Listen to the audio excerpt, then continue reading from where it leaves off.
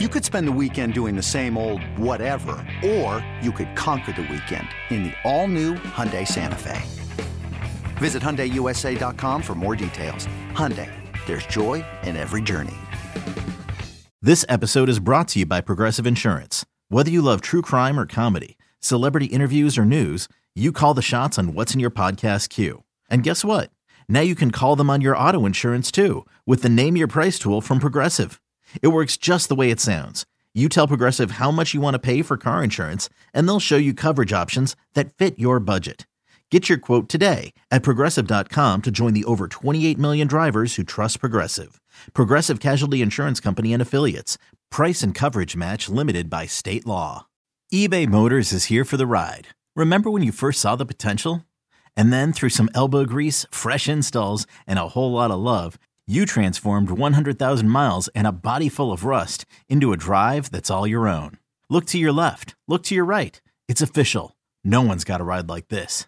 There's nothing else that sounds like, feels like, or looks like the set of wheels in your garage. With over 122 million parts, you can make sure your number one ride or die stays running smoothly. So there's no limit to how far you can take it.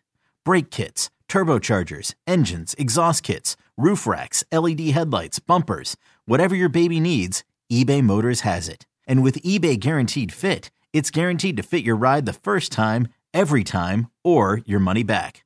Plus at these prices, well, you're burning rubber, not cash. Keep your ride or die alive at ebaymotors.com. Eligible items only. Exclusions apply.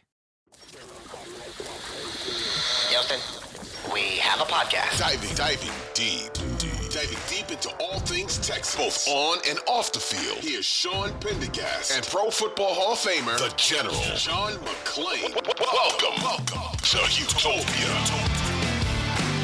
We were kicking this around this morning on the show. If the Texans win this game against the Colts, where would that stack up in terms of biggest wins in franchise history? Are you someone where it's got to be like the playoff wins are bigger than everything else? Of course they are. Okay. Yeah, everybody knows playoff wins are bigger. This to me would be second to 2011 when TJ Yates, third string quarterback, 5th round pick, threw the winning pass to get the Texans into the playoffs for the first time in their history. They didn't have the second overall pick like the Texans do today. And that was a really good Cincinnati team they played, but they beat them up there. And of course, then they turned around and beat them in the playoffs. But that win with TJ Yates under the circumstances to me was the biggest in regular season history. And this would be right up there with it, but nothing compares to playoffs. Okay, so the playoffs are separate. So the argument then is just where does it, or the debate discussion is where does it stack up regular season wise? John, if I were putting together, well, two things. One, is the win over the Cowboys to start the franchise in 2002 almost like its own separate thing? Like Seth compared it this morning to like a commemorative coin. Like it probably means more to whoever has it. It's not real currency, whereas the win you're talking about got you into the postseason. There were real there were real effects from the Kevin Walter touchdown game that got them in. Do you treat that game sort of as its own kind of thing when it's comparing to other wins in the regular season with this team? Well, that's a great way to put it, commemorative coin, because in the whole scheme of things, it didn't mean anything other than respect. They were 20-point underdogs, and they beat the Cowboys. And I looked over at the end of the game because I was on the sideline standing down a corner with Bob McNair and his number one partner, Chuck Watson, looking across at Jerry Jones, bent over with both hands on his knees. His head coach, Dave Campo, bent over with both hands on his knees, thinking Campo's probably wondering now, where am I going to be working next season? And just what that game meant to the fans. One of the most emotional things I've ever seen in all my decades of covering the NFL, which is approaching 50, was near the end of that game. The crowd behind Bob McNair down in the corner started chanting, "Thank you, Bob. Thank you, Bob. And then it just started to spread. And then it was a cacophony. And I looked over at Bob McNair and he had tears in his eyes. And I looked over at Chuck Watson, he had tears in his eyes. And I saw the photographers and cameramen running over to shoot him. And I was standing between them. And I started to get tears in my eyes. I said, I got to go. I couldn't have anybody see me in that situation. But I thought it was so emotional after everything that Bob had done. And it was the Cowboys, different than any other opponent they could have beaten. But in the whole scheme of the playoff race and all that, they were never in one, and Seth experienced it, so he ought to know. But this one, they have to wait a day. If they win, they have to wait a day to see if Tennessee can upset the Jacksonville Jaguars. But that, I don't know of a more emotional win. I was in the locker room after that victory at Cincinnati, and yes, they were excited about it, but it was not where everybody was crying like it was when they won the game over the Cowboys, after it looked like we were never going to get another team if Bob McNair hadn't been the only person to step up. Yeah, well, okay, so a couple things there, and I do want to get back to this game with the Colts because I do want to compare it to that Kevin Walter game just for a minute, but as long as you brought up that moment with Bob McNair, you had hundreds of conversations with Mr. McNair through the years, obviously.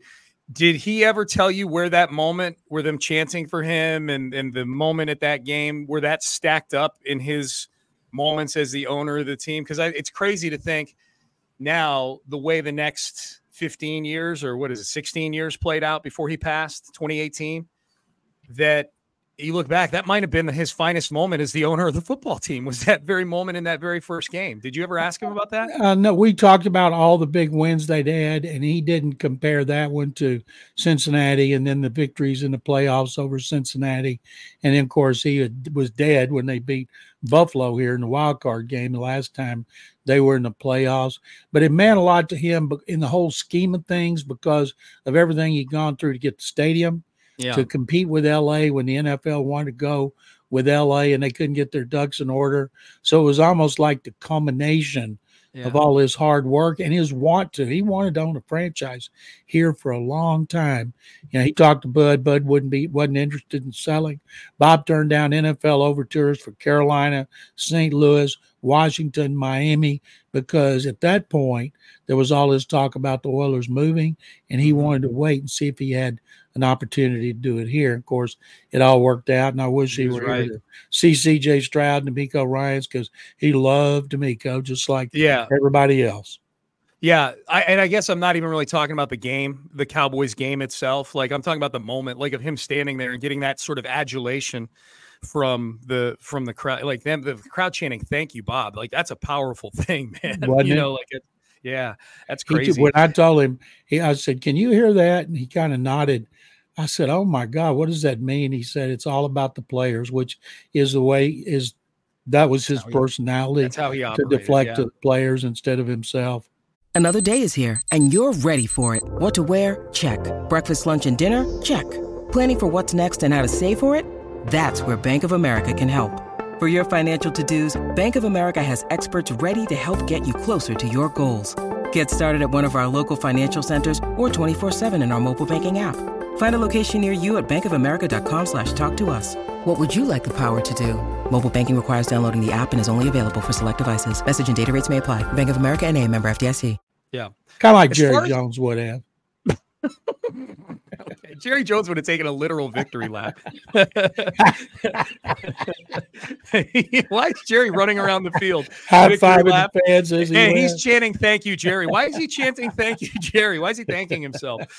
As far as the game goes, John, let me cobble together at least an argument that this would be an even bigger win than the Kevin Walter win, because this one is literally a week 18 win and you're in game. Whereas the Kevin Walter one was in week 14. They still played and lost 3 more games after that in the regular season. So this is literally like a playoff game. Like, this is a quasi playoff game here, if that hits your playoff barometer.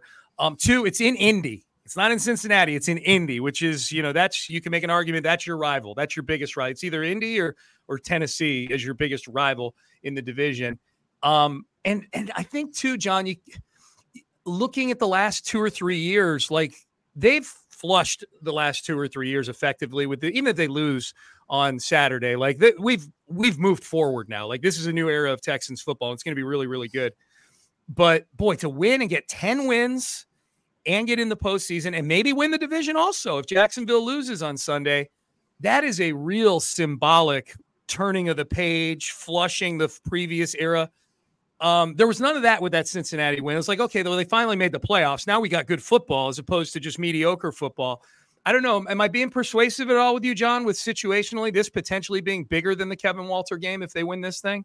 I agree with everything you're saying except bigger. Gary Kubiak's job was on the line that season. They'd gone 5 years without making the playoffs. Fans and media wanted him fired. I talked to McNair after the 2010 season. I asked him, you going to fire Kubiak? Because everybody wanted Gary gone. And he said, no. He said, I think he deserves one more season. And, of course, it turned out great. And the fact that it was T.J. Yates, a third-string quarterback, not a C.J. Stroud type. But, yes, that doesn't diminish this at all. But maybe the fact that I was there and covered him from the get-go and everything, that one has special meaning to me because of that. But there's a lot of people who weren't even around in 2011 that realize how important this is. And yes, it would be an astonishing accomplishment for the Texans. I think it's astonishing if they lose, that they won 9 games after winning 3. And so yes, this game is going to be incredible. I can't wait to see it, and I'm ready for them to do it like now. Yeah, me too. Just this one might mean more to me, John, if I were power ranking them, if they win, because I hosted the post-game show for a team that went 11-38-1 the last 3 years. So I have real acute pain from what this previous era of Texas football really, really meant.